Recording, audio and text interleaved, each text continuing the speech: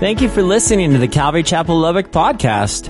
Our mission of teaching people to love God by showing them how much He loves us starts right now.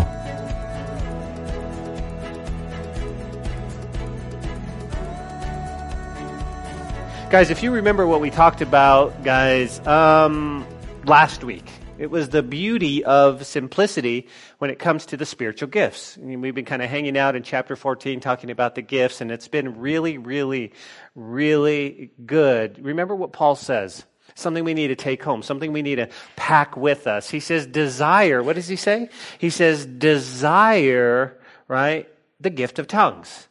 Okay, so you go, why? Because remember, it edifies you. And you want to desire those things. You want to speak in tongues. As a matter of fact, it was so funny. Last week after I preached this message, Talia came up to me. She goes, Daddy, did you know that I spoke in tongues one time? I said, really? She goes, it was in Bible college, and I spoke, and it was the most beautiful Hebrew. And Sister Robin interpreted, and she goes, it kind of scared me. I said, it really did. She said, it kind of scared me. And that's the whole point. Paul says, no, don't be scared. Desire these gifts. It's going to edify you. Sometimes we're just like, oh my goodness, I don't understand. And Paul says, no, desire that. Says, but he also desire prophecy. He says, desire prophecy. Why? Prophecy is more important because tongues edifies you, but prophecy is going to edify the body of Christ. It's going to encourage us. It's going to comfort in this journey through life. Did you see what Nathalie just spoke? She spoke edification and comfort. She told you, listen, whatever you're going through, God is real. He'll walk with you through that. Trust me. And that was using the gift of prophecy. Now, it wasn't, thus saith the Lord, right? That's a prophet Old Testament. You know, this was, listen, I want to encourage you. I want to comfort you. I know you're going through stuff. The journey in life is hard. This is what Paul tells us. Paul says, man, but it has to be encompassed in what? In love. In love. Sometimes we speak the truth. Can I get an amen? But we don't speak it in love. We just say it harsh, and we're ugly, and we're mean, but it's the truth. Shouldn't I say? No, it needs to be what? The Bible says to speak the truth, but speak the truth in love. Love. Well, guys, Paul continues his teaching under the power of the Holy Spirit, and what he wants to do is he wants to what? He wants to connect us with what we call orderly worship. You see, the church at Corinth, guys, man, it had a number of difficulties. Man, this church struggled. Man, it was a mess. And of course, we know that one of the areas they had was basically they were having difficulty in their public worship. And starting in chapter 11, it started with communion. But you guys remember the story, right? They would have communion, but before they would have church and communion, which they partook in the body of Christ, they would have what we call a pot blessing. Some people call it potlucks. I don't know if you believe in luck or not, but it was pot blessing. It's where everybody brings food and we sit down and we fellowship, and it's just so wonderful. The problem is that the rich people, the more affluent people would come in and they would eat all the filet mignon first, and then they would leave whatever was left for the poor people. The poor people would come in and say, man, I didn't have a ride. Where's the food? What? All we have is crackers and peanut butter. Are you kidding me? What's going on? Paul says, guys, no. He says, no. And he says, now listen, and not only that, he says, there were people getting drunk before coming into service, which blows my mind. Now, there have been drunk people in this church before. I don't think they got drunk. I don't think they were saved. They just came in drunk, if you know what I mean.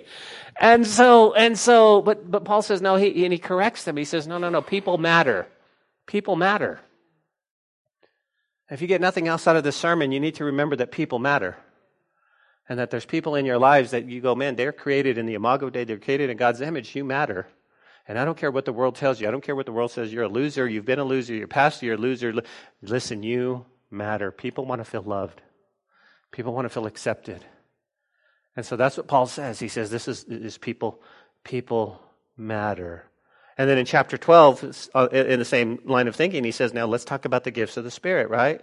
Because they were being exercised in their weekly worship. The only problem is their overemphasis in the gifts. In other words, they'd get together in church, and instead of teaching the Bible like you're all listening, you got your notes out, you're taking notes, you're tuning, you're tracking with me. What they were doing is they were overemphasizing the gifts, and they seemed to be misusing the gifts or actually abusing the gifts. Right? And in my mind, I mean, I have seen some YouTube videos. I have seen some church services. I have been in some church services that got a little crazy, and I had no idea what was going on. And I could imagine. And this was the church at Corinth. This was the church at Corinth. Now check it out. There were some gatherings, guys, some church services that were really, really powerful, and there would be speaking in tongues. Others would say, no, I have a word from the Lord, and they would interrupt the tongues, and they would interrupt these meetings, and as a matter of fact, what seemed like church was really chaotic instead of edifying. There's a lot of chaos going on.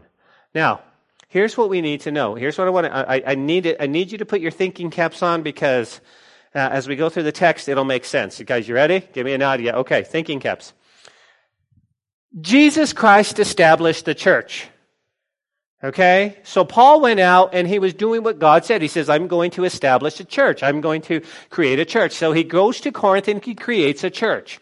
Now, they didn't have a pattern of a church before that. All they had was the pattern of the synagogues. You understand?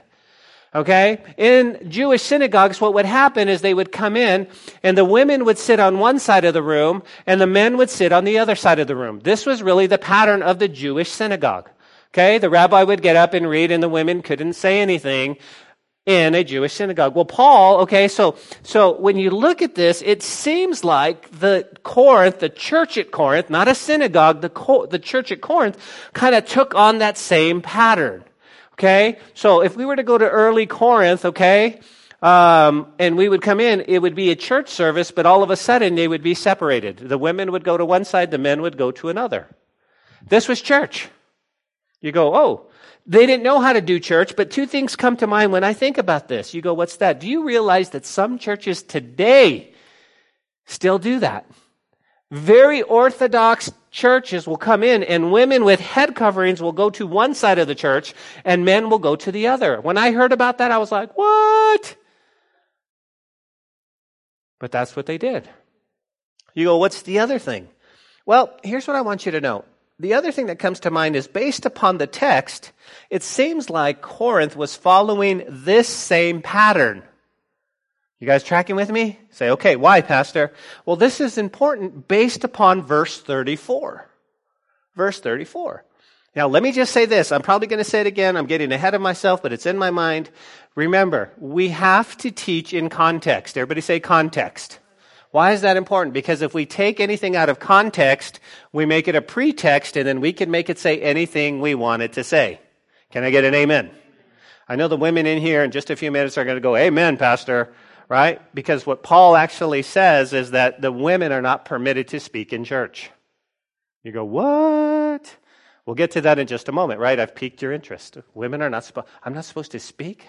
Okay, hold on. Back up. Reel it in. Now, if we're taking notes, remember, okay, chapter 12, yes, sir, deals with the unity in the diversity of gifts. Chapter 13 deals with the power of love. And every time I see the power of love, I can't help but think of Huey Lewis in the news. I'm sorry, I'm just telling you. Right? Or Back to the Future, the power of love. Just saying. Every time I see it on my notes, I'm like, don't get out my head. And in chapter 14, Paul comes back and he deals with the specific gifts of prophecy. Now, I lost about half of you. Like the kids are like, who's Huey Lewis? Is he related to Donald Duck? Is he one of the older ones, the 80s, those are the ones that go, yeah, I remember that. Anyway, I don't know where I'm going. Verses 1 through 25 of chapter 14, guys, we talked about this last week. It's the beauty of simplicity, right? Tongues and prophecy. Tongues and prophecy. Today, we're going to see the beauty of simplicity part 2, but we're going to see orderly worship. Why? Because we can take all of chapter 14 and then just put it. Paul's just trying to make it really, really simple. Okay? Listen. The reality of this church's worship was really more of a disorder of worship. And Paul says, okay, you wrote to me. I can understand what's going on. I could picture the scene. And he says, let me just write to correct so you guys can move forward. That's what Paul is saying. Now, you might be going, Ben, I got a question. How is this church service a disorder of worship? I mean, there's an order of worship. How is this? And that's a good question, okay? Think about this, okay? When the church started, okay, right, after the worship, if you will, when the church started, anyone who felt like they wanted to speak or sing in tongues would randomly do so, right? And so I would get up and then say, Brother Jesse would say, no, I've got a word from the Lord. And as Jesse's saying from the word from the Lord, I'm trying to navigate through. Well, then Lisa would get up and start speaking in tongues. And I'd be like, hold on. And then all of a sudden Mel's back there and he's going, no, I've got a word. You guys understand how chaotic it would be. And the pastor's going, okay, hold on, wait, whoa. Does anybody have okay. But what would happen is I think he would allow it because it looked real spiritual. What's going on in there? Oh man, church is going on. Hallelujah. Do you see that? And we get so emotional and so wrapped up when we call it church, but nobody walks out edified. Okay, nobody walks out edified. Some people speaking in tongues and it was chaotic and confusing. Paul says, no, stop. He says, let me give you the general principle. You go, what's that? He said, worship, church should be done decently and in order. You go, whoa, what do you mean? Well, let's look quickly because here's what Paul does. Paul gives us the principle and then we'll go back and we'll see how he taught us that principle. Look at verse 39 and 40 real quick, okay? This is key. Paul says, therefore, and whenever you see a therefore, we'll go back all the way to verse 26, but he says, therefore, brethren, desire earnestly to prophesy. And do not forbid to speak in tongues. Let all things be done decently and in order. This is the principle, guys. This is the foundation in which we stand. Paul gives us the principal verse in this teaching. What's that? Let all things be done decently and in order. Why? That's a good question. Why, Pastor? Well, he answers that actually in verse 33 when he says, for God is not the author of confusion, but peace, as in all the churches of the saints. So he's telling us. Paul says, okay, guys, listen, when it comes to church, he says, your worship services are confusing, they're chaotic, and everyone thinks they are super spiritual, but in reality, nobody's being edified. Nobody's growing in Christ. Nobody's walking out of church service with hearts more like Christ. And that is the goal of church. The goal of church isn't to go, Pastor Ben was so funny today.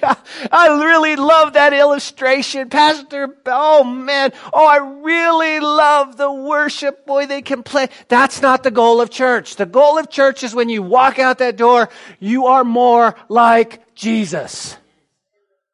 You know Jesus. That's the whole goal. That you go, man, I had an encounter with God.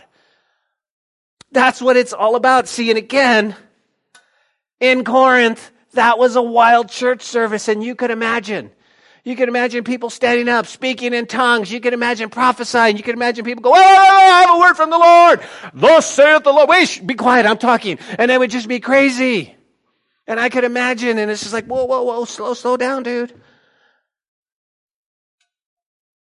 Now, I know what you're thinking.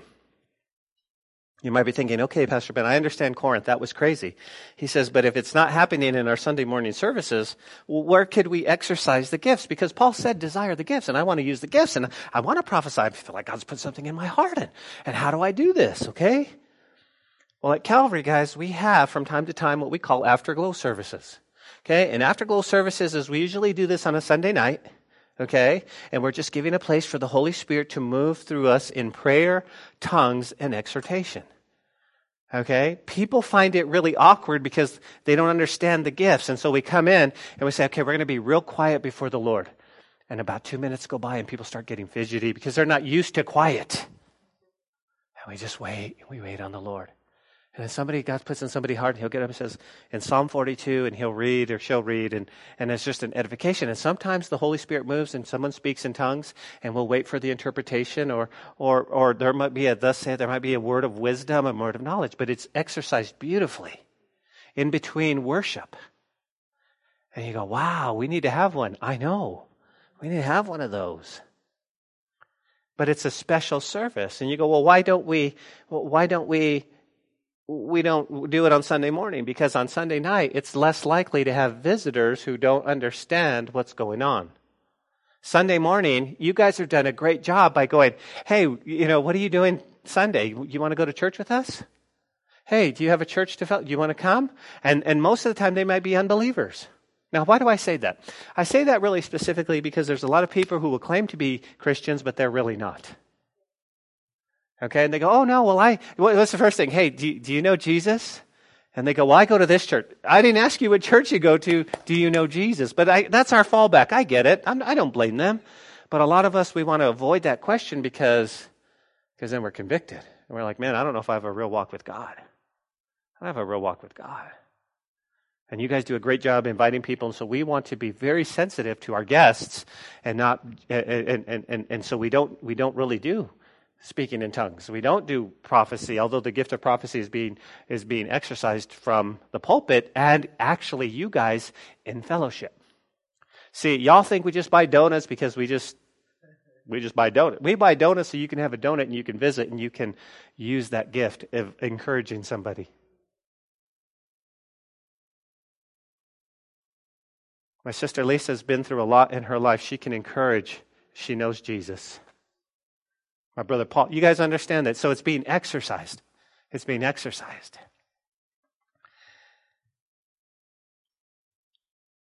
So what about our text, Ben? Well, again, you've heard me say this if you're taking note. The message is the beauty of simplicity, orderly worship. And you go, why?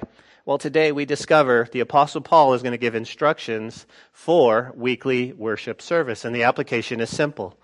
We will have from time to time people who visit our church and they'll ask about who we are, what we do, and then they'll ask, do we believe in the speaking of tongues? Do we believe that the gifts of the Spirit? And they will wonder why we're not exercising the gifts as a church on a Sunday morning or a Wednesday night.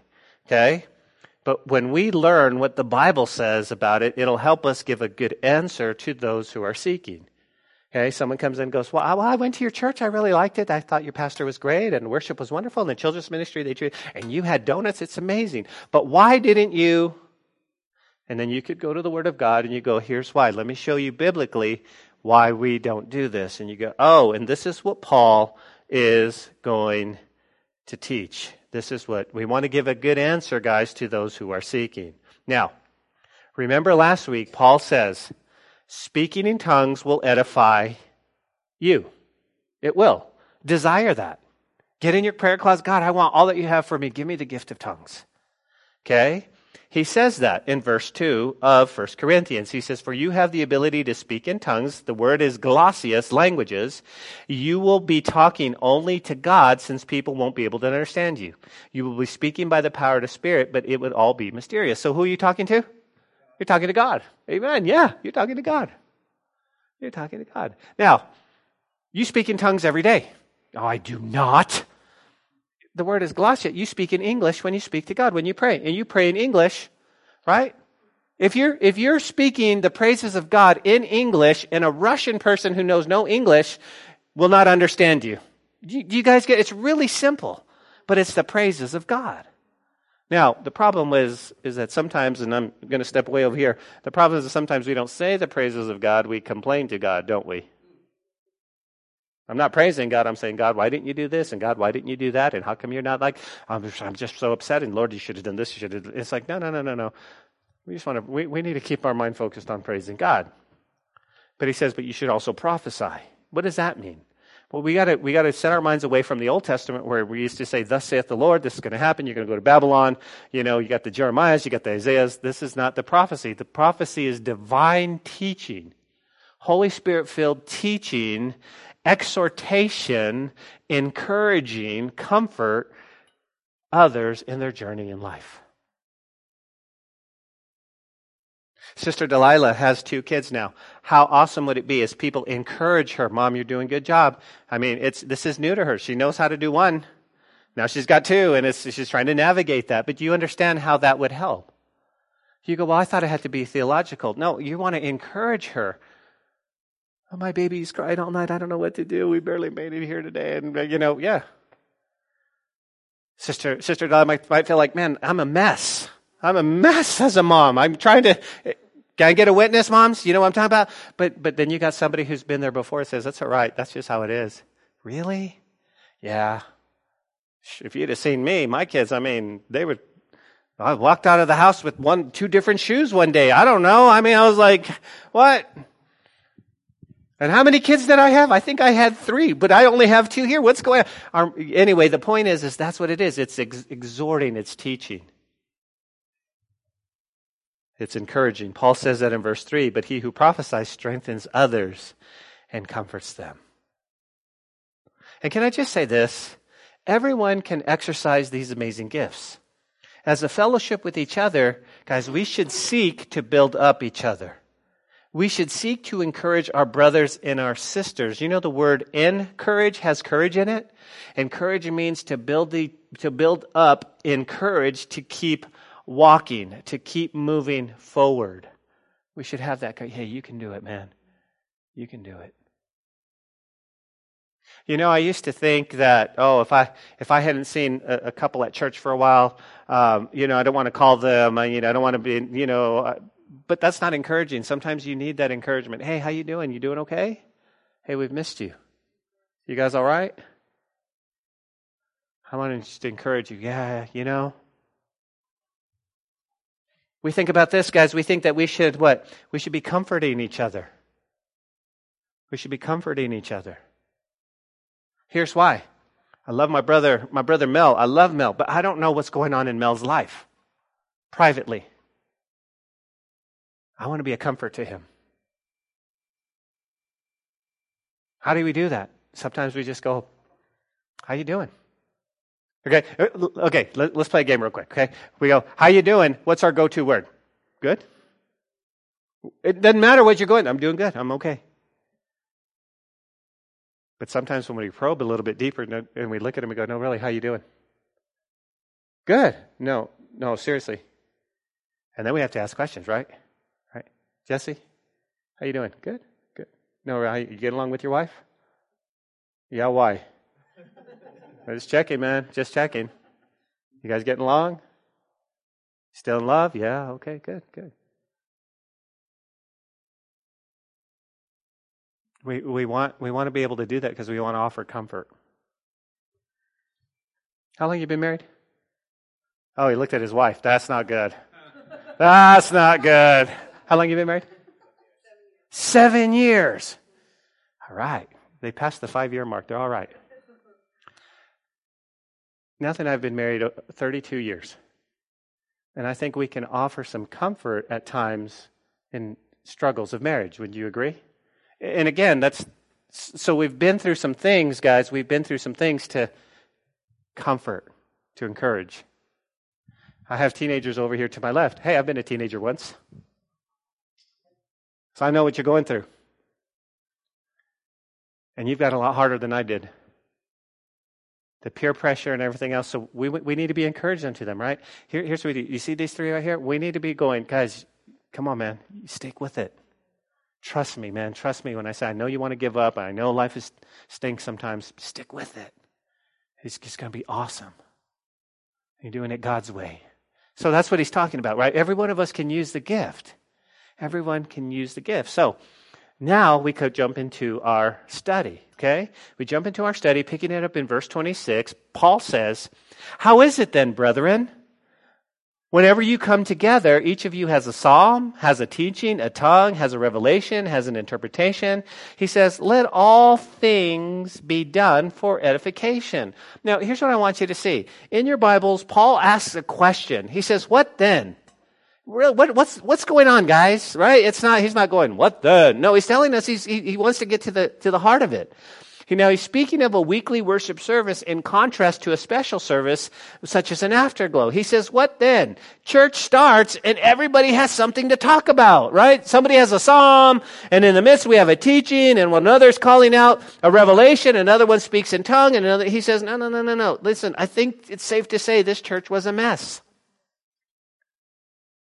This church was a mess. Could you imagine, guys, now listen, at Calvary Chapel there are times when we close the doors and we say, hey, listen, let's try to keep distractions to a minimum. Here's why. Because here you are and you're tracking with the Word of God and the Holy Spirit is speaking to you, and somebody gets out of church and they start walking and everybody goes, and they start looking and it's just like you totally lost where you were. Nathan and I, when we first started going to Calvary Chapel in Santa Fe, we had to sit in the very front row because we'd be like, why are they leaving? Are they mad? What's going on? And we would do that. And I understand in this church service, but we try to keep distraction to a minimum so we can stay tuned with the Holy Spirit, right? But could you imagine? That's a distraction, but could you imagine speaking in tongues? Hey, Pastor, I've got a word. Can you imagine me going, now listen, there are times when I'm like, hey, and I want some dialogue. I want some feedback. I say, it's a good place for an amen. And you say amen. But what if I got up and I said, all right, so is that a good place for an amen? And Jesse goes, hey, let me tell you about the Word of God. I was reading in Psalm, and I'm like, dude, seriously? This is podcast. No, calm down. It would be weird. It would be weird. And then Joseph from behind the counter says, I want to say something. I've been here long. He gets behind the pulpit. I'm like, okay. And it would be weird. And that's what he's saying. He says, so you got this. You got this. He says, man, this was a mess. Now remember the context. What's the context? In verse 6, Paul taught us that tongues were useless without interpretation. He says, and what if I came to you speaking in tongues? What shall it profit you unless I build you up with a revelation and knowledge and a teaching? So here's what we need to understand. Contextually, what's he talking about? He's talking about the tongues and the prophecy. Now he's going to give us great instruction for orderly service. Verse 27. Now, he says, if anyone speaks in a tongue, okay, so now you got a service. Let there be 2 or 3, or 3 at the most, right? Each in turn. And let one interpret. But if there is no interpreter, let him keep silent in the church and let him speak to himself and to God. Okay, so let's just say we go, okay, now we got a special church service. Paul says, okay, somebody wants to speak in tongues. There should only be at least 2, maybe 3 at the most. That's what should be speaking in tongues. Why? Here's the reason. So that not everyone is speaking in a tongue. Ready? Trying to look super spiritual. He's saying, no. Let me just give you some guidelines. Okay, let me give you some ground rules. And so now you speak in a tongue.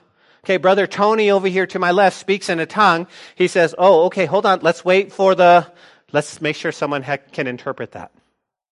You go, why? Well, we just studied it. Because the brother early gets up and he says, start speaking in tongues, and nobody interprets it, then basically the body's not edified, is it? Everybody looks at Tony and goes, wow, he's super spiritual, man. He must be rocking with Jesus. I wonder what he said. I thought I heard some Italian there. I'm not sure. Maybe it's not Italian. Tony, do you know Italian? No, I don't know any Italian. You know Spanish? No, I don't know Spanish either. You guys see? He said, no, we're not edified. And then there are those of us who go, I don't know, Tony thinks he's super spiritual. He's the one always speaking in tongues. Dude needs to give somebody else a chance. And we get that way. He says, no, let there be one interpreter, right? And we should wait on the interpretation. Why? For the edification of the body. Why? Because, okay, jot this down, because tongues is a praise language. And that should be, wow, a praise language. You go, Ben, what if there is an interpreter? We sit here and we wait. Well, see, God chooses the interpreter, and so we wait. And there's no interpretation. You know what we would say? Brother Tony, we love you, but you need to speak quietly. That's not politically correct, is it? How dare you tell one of our, no, bro, listen, here's what the Word of God says. The Word of God says, okay, if there's not an interpreter, you're speaking to God, go ahead and speak quietly by yourself. But we're so afraid to offend people. We're so afraid to be like, hey, stop talking, nobody's praying. We're just afraid. And that's not the Word of God. The Word of God says, no, he's going to say decently in order. I bet the pastor of Corinth was like, finally we got some instruction. I could be like, hey, is there an interpreter? No? Okay. Shh. Talk to God. Talk to God. And then the beauty of simplicity, he goes on. He says, let 2 or 3 prophets, okay, speak and let others judge. But if anything is revealed to another who sits by, let the first keep silent. For you can all prophesy one by one, that all may learn and all may be encouraged. Look at verse 32. And the spirits of the prophets are subject to the prophets. Why? For God is not the author of confusion, but of peace, as in all the churches of the saints. Guys, do you see this? He says, okay, here it is. Let 2 or 3 prophets speak. Go ahead and do that. Go ahead and use that. And he says, but let others judge. Let others judge. You go, Ben, what's he saying? Here's what he's saying. He says, if somebody is speaking, right, and there's a prophecy, others go, okay, that's good. That's good. That's right. Okay? If I say, okay, I've got a word from the Lord. I have got a word from the Lord. Ready? Pigs can fly. Amen. You would judge. You'd go, that's not biblical, dude. That's in the flesh. Where did you get that? Where did you get that? And again, I mean, think about it. Think about it. No, we want to what? He says, let others judge that is the word of God. And then he says, verse 32, and we'll get to that in just a second. He says, let the spirits of the prophets are subject to the prophets.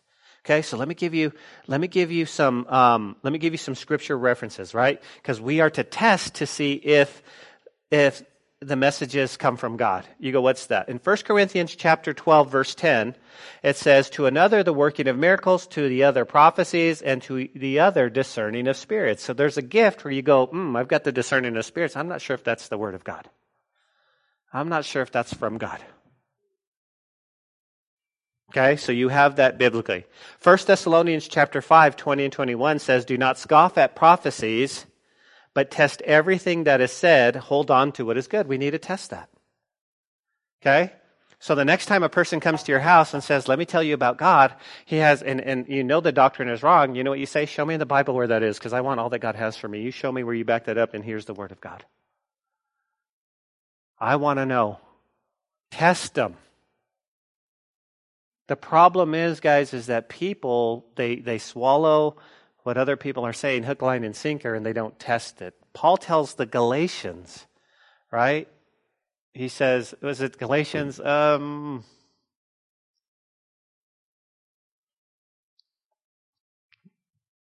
We need to be testing what's been said from the pulpit by the Word of God. Why? Here's why. Listen, when Pastor says, turn in your Bibles, I want you to see that I'm reading out of the Bible. You need to check it for yourself. Okay? You need to be going, okay. That's the word he said. You just don't, well, Pastor, we trust you. I get it. I love you too. But we need to be Bereans. And we need to be studying the Word of God. And we need to be checked. That's what he says. That's what he says. Now, if you're taking note, there's a couple of key thoughts that come right here. Okay? Verse 32, he says, remember, okay, the people who prophesy, those who teach, those who exhort, those who encourage, they're what? They're under control. They're not out of control. That right away we go, oh, okay. They can take turns and they can wait and they can even remain silent. Can you believe that? Now we have all saying, man, the Holy Spirit got a hold of me and I was out of control and I needed to speak. And it's like, no, Paul says, no. When it comes to speaking, this just goes to show you that when a pastor is given 45 minutes, he is subject to 45 minutes. An hour and 15 minutes later, if the pastor's still teaching, you're going, man, you're not listening to the Holy Spirit, man. I mean, an hour. Do you understand? We're subject. We can teach the Word of God. But sometimes we want to be heard so bad that we claim that we have no control. Oh, brother, Spirit took over. Man, double conviction, man. I was praying with my eyes closed, man, and just, and no, Paul just said, you have control. You have control. Why? He says, because God's not the author of confusion. Okay? When the gift of prophecy is used correctly, guess what it's going to do? It's going to build up the church and they'll have peace. They'll have peace. And here's a beautiful side note, guys. He says, as in all the churches. What's he saying? He's saying, in all the churches, right? Orderly worship is taught through all the churches. He's not just pointing out at Corinth and going, man, y'all are messed up, man. You need to do this, and you need to just be really rigid, and you need to be so ritual. He says, no, I'm teaching orderly worship in all the churches, right? Because it glorifies God. Glorifies God. Now we come to verse 34. Everybody look at verse 34. It says, let your women keep silent in the churches, for they are not permitted to speak. But they are to what? They are to be submissive, as the law says. Boom. There you go. Okay? Man, we were just in violation of this because I let Nathalie speak. What? Yeah, Paul said, I should have said, no, baby, you can't speak. Paul, no, no, no, no, no, no, no, no, no, no, no, no. Since we're a Bible teaching church, let me give you two schools of thought. Okay, I'm going to give you two schools of thought. Some folks believe that verse 33 should have stopped with peace. And then the new verse should have started with, as in all the churches of the saints, let your women keep silent in the church. Okay, some people go, okay. Now, some folks believe, okay, that women are not to speak, not to exercise spiritual gifts in the church. Now, I don't believe that. Why? Because that would contradict what Paul taught us. And Paul taught us in chapter 11, verse 5, he says, but every woman who prays or prophesies with her head uncovered dishonors the head. So he's going, there are women in the church who pray and prophesy. So he's not going, okay, now these people pray, oh, they shouldn't speak. Paul's like confused. No, he's not. He's not. Okay? Let me quickly tell you what was happening and why Paul writes this. Remember in Corinth, they might have been following the Jewish pattern of the church. Okay? So they come in and all the men are on one side and all the women are on the other. Okay? And if you go to Israel, we go to Nazareth and we actually sit in a synagogue and you can see they had benches all along this side and this side, so it would be directly across. Kind of like like your junior high dance, right? Where they had all the girls on one side, all the boys, and you'd have to walk over all embarrassed to ask the girl to dance, and if she said no, you kind of acted like you didn't really ask. You know? But if she said yes, you're walking out on the gym floor all cool. Kind of like that, okay? Don't ask me where I got that illustration. But nonetheless, here's what's going on. Here's what's going on. The consensus is, and most of the people I read this week said, what was happening is the pastor was teaching as he was giving the word of God, the woman was going to her husband, what did he say? She's yelling across the church. I don't understand that. Help me. I'm confused, right? And he's going, honey, hold on. He said in verse 33, they're going back and forth. And so that's what, and so it's really confusion. And so he would preach again and his wife would go, could you explain that a little bit more to me, sweetie? I'm trying to take, what was the last point he made? And so it's back and forth. And Paul says, no, listen, here's what he says. He says, and listen, let the women keep silent in the churches. It's confusion. He says they are to be submissive as the law says. Now, notice 35. And if they want to learn something, let them ask their own husbands at home. For it is shameful for women to speak in the church. Now, listen, if we take this out of context, we could make it say whatever we want. And we go, okay, women, you're not supposed to say a thing in church. You're not supposed to prophesy, speak in tongues. This is not a place for you. This is where the men go. And you guys, they've built doctrines on this. Doctrines. That's not, what is he saying in context? In context, remember, they were all abusing the gifts, and I believe the women were abusing the gifts and misusing them out of place. Paul does not say that women have no spiritual gifts, nor that they should be slaves to men. Everybody understand that. He teaches the same responsibility to both men and women. Disorderly worship doesn't edify anybody. That's what he's saying. Okay? So, why context? Here's why. Remember, if we pulled it out of context, we can build a whole doctrine. No, context. Think about Corinth as a whole. Remember, if you've been tracking with us throughout this whole book, remember Corinth, the women, guys, were super independent and super free-spirited, okay? This is who they were. They didn't come under any authority. This is Corinth. This is very worldly. Now they get saved, and so they're sort of bringing in that mentality into the church because they haven't been taught yet. And so they're going, well, I'm not really under my husband. What is that? Can you imagine? Here I am preaching and Sister Rosa gets up and she's like, what did you say? Can you repeat that again? Right? And I'm like, I'll lose my train of thought. And you guys understand the context. So Paul says, no, I think you guys, you need to keep quiet in church. But the one thing we don't want to pass over is I want you to notice what he says about the men. Okay? It's the responsibility of the men to answer the questions that their wives ask. You won't believe how many people go, I'm not going to ask my husband. He doesn't know. I'll just go to Pastor Ben. I'll just ask him. That does two things to a man, guys. Listen, yeah, it makes you feel real small, well, I mean, and a lot of them, that's cool. Listen, if you got a question, ask me. I'm cool with that. But what women should do is you go to your husband and say, could you help me with this? Even if you know it. And husbands go, listen, I don't know, but I'll find it out. Let me, and I'll call Pastor Ben and ask him, hey, man, what do you say? My wife just asked me this question. What do you think? Oh, go. Yeah. Hey, baby, it's this, and this theologically, like propitiation, sanctification, all that good stuff. Amen. And she's like, honey, that's amazing. You need to be a preacher. No, I don't think so. But the point is that there was a time, believe it or not, when Nathalie was growing leaps and bounds, and I was busy in business, that she knew more of the Word of God than I did. But she never disrespected me by looking at me and going, oh, because guys, we get excited. Oh, honey, listen what I learned today. Did you know that God said this? And our wives go, yeah, my fourth grader knows that. Seriously? You're learning? No. You know what? We go, oh, honey, that's awesome. That's really good. I'm so proud of you. Keep going. And then women, go ask him a question from time to time. Ask him. So what do you think about the Trinity? No, don't ask him about the Trinity. Just kidding. That's just, anyways. So men, let's be responsible to answer.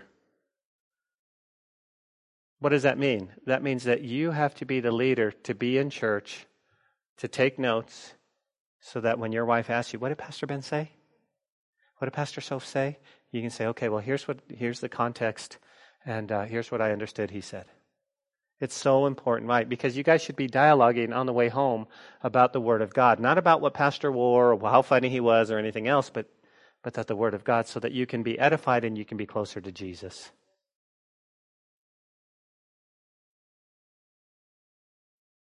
I can't tell you the amount of stuff I steal from my wife, and I look good. My wife will say, you know what I heard today? I heard this teaching, blah, blah, blah. I'm like, oh, really? And then I come up here and go, hey, you know what? You know what God says? And everybody's like, wow, you look good. I give her credit. Don't look at me that way. I said, I learned this from my wife. I've learned. But you guys understand, when you dialogue in a spiritual way, it's so edifying. It's so edifying. And then she'll ask me a question. We'll go out on a date, and she'll ask me a question, and she'll say, what say you, Pastor Ben? And I'm like, whenever she calls me Pastor Ben, I'm like, okay, we're gonna talk about. She wants to know, and then I'll have to think, and I'll go, you know what? I don't know. I haven't really thought about it. Or I'll be like, hey, you know what? Think about this in the Word of God. Oh wow, I didn't think about that. That's true. That's true. All right, so let's close. We're going to close with verse 36 to 38. It says, or did the Word of God come originally from you? Guys, he's going, come on. Or was it you, or was it you only that it reached? ? He says, here's the thing, ready? If anyone thinks himself to be a prophet or spiritual, let him acknowledge the things that I write to you that are the commandments of the Lord. In other words, what he's saying is, listen, I'm not just making this stuff up. He says, I'm getting this from God. You understand that, right? If you're spiritual, you're going, man, that was from the Lord. That was from the Lord. He says, but if anyone is ignorant, let him be ignorant. Okay? Here's what Paul is saying. Let me jot this down. He says, if any of you are spiritual, you'll prove it by obeying the Word of God. Let me just give you a real quick illustration. You'll obey the Word of God by saying, this is what God's Word says, not this is what Pastor Ben says. I may say it, I may teach it. You guys understand that? But you're going, this is what the Word of God says, this is why I'm going to obey it. This is what he's saying. You'll prove it. You'll prove that you're spiritual by obedience. By obedience.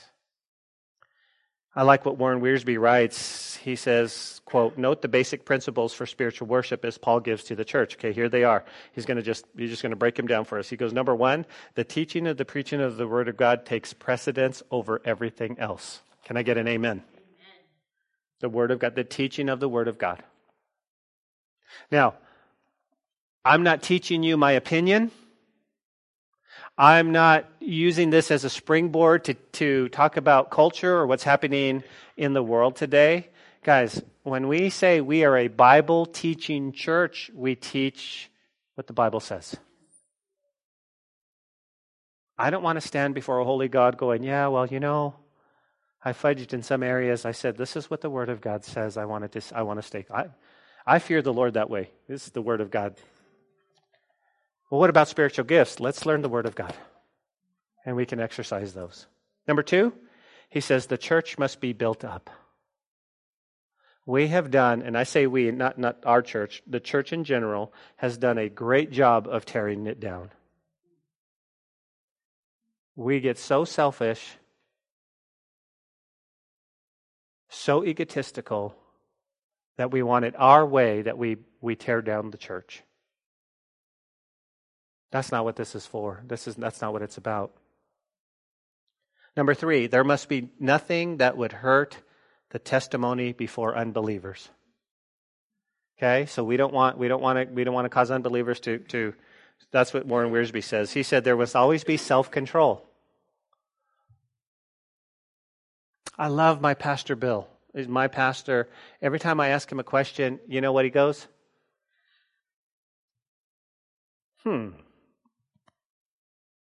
And sometimes I think he's not listening, like he didn't hear me. Right? Because he's like, Bill, did you hear? Let me see how I should answer that. He thinks. Because he's under the same. You guys understand? Sometimes, come on, just me. Sometimes we answer too quickly, and it's the wrong answer. And I learned that from Bill. Just let me think this through. Let me answer it. I don't.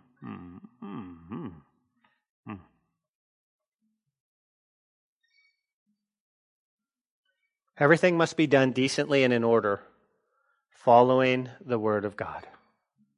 Warren Wiersbe writes, women are not to exercise authority over men, but to come under the authority to build them up and to encourage them. Guys, it's the beauty of simplicity. It's orderly worship service. That's what it's about. This is how we do church. What's the point? To edify and build up and encourage. Life is hard, man. And you know what God called us to do? He called us to be a community of believers, to lock arms and to go together to be a family. That's what He called us to do. And we got to encourage each other and say, oh, it's okay. Come on, keep moving. Oh, I heard one of my family members. Heard, okay, come on, let's go. You got this. You got this. That's what he says. Next week, church, you can't miss, because, man, we're going to look at the 5th problem. Some of the people at Corinth didn't believe in the resurrection. They're tripping, man. And Paul says, okay, let me correct this. But don't worry, we only got 2 chapters left in 1 Corinthians, but don't worry, we got a whole other book to go. He's going to write a whole other letter to Corinth, 2 Corinthians. Amen? Amen. Father, we thank you for your word this morning and the truth in your word. We love you so, so much. You are gracious and compassionate and amazing. And so, God, we thank you. Father, with every eye closed and every head bowed, I often ask, if there's somebody here that doesn't know you in a real and intimate way, like they haven't surrendered their life to you, but you brought them to church to hear the message. And as a matter of fact, through the message, Lord, they were thinking, man, he said a lot of good stuff. I don't know if I have a relationship with God like that. I don't know. Well, maybe God's here today and he's knocking on your heart for you to surrender your heart to him. If you do, we always want to give you an opportunity to do that. So maybe you're here this morning and you go, man, I just need to be right with Jesus. If that's you, I want to pray for you real quick before we end in worship. You go, what's that? If you're here today and you're not in a right relationship with God, you don't have a relationship with him, you don't know if you're saved, but you felt something in your heart as the service was going forth and you said, man, listen, I need this forgiveness of sins and I need Jesus to come into my heart. If that's you, I want to pray for you. What I have to do, Pastor, all you have to do is lift up your hand. Nobody will see you. I'll see you. I'll pray for you. And you can just pray a simple prayer to ask God. So if that's you, and you're not right with God, but you want to be today, and God brought you here, he loves you so much, and he has a plan for your life. Will you just lift up your hand right now? I just want to give you an opportunity before we end. Father, thank you so much. It's in Jesus' name we pray. Amen. Let's worship.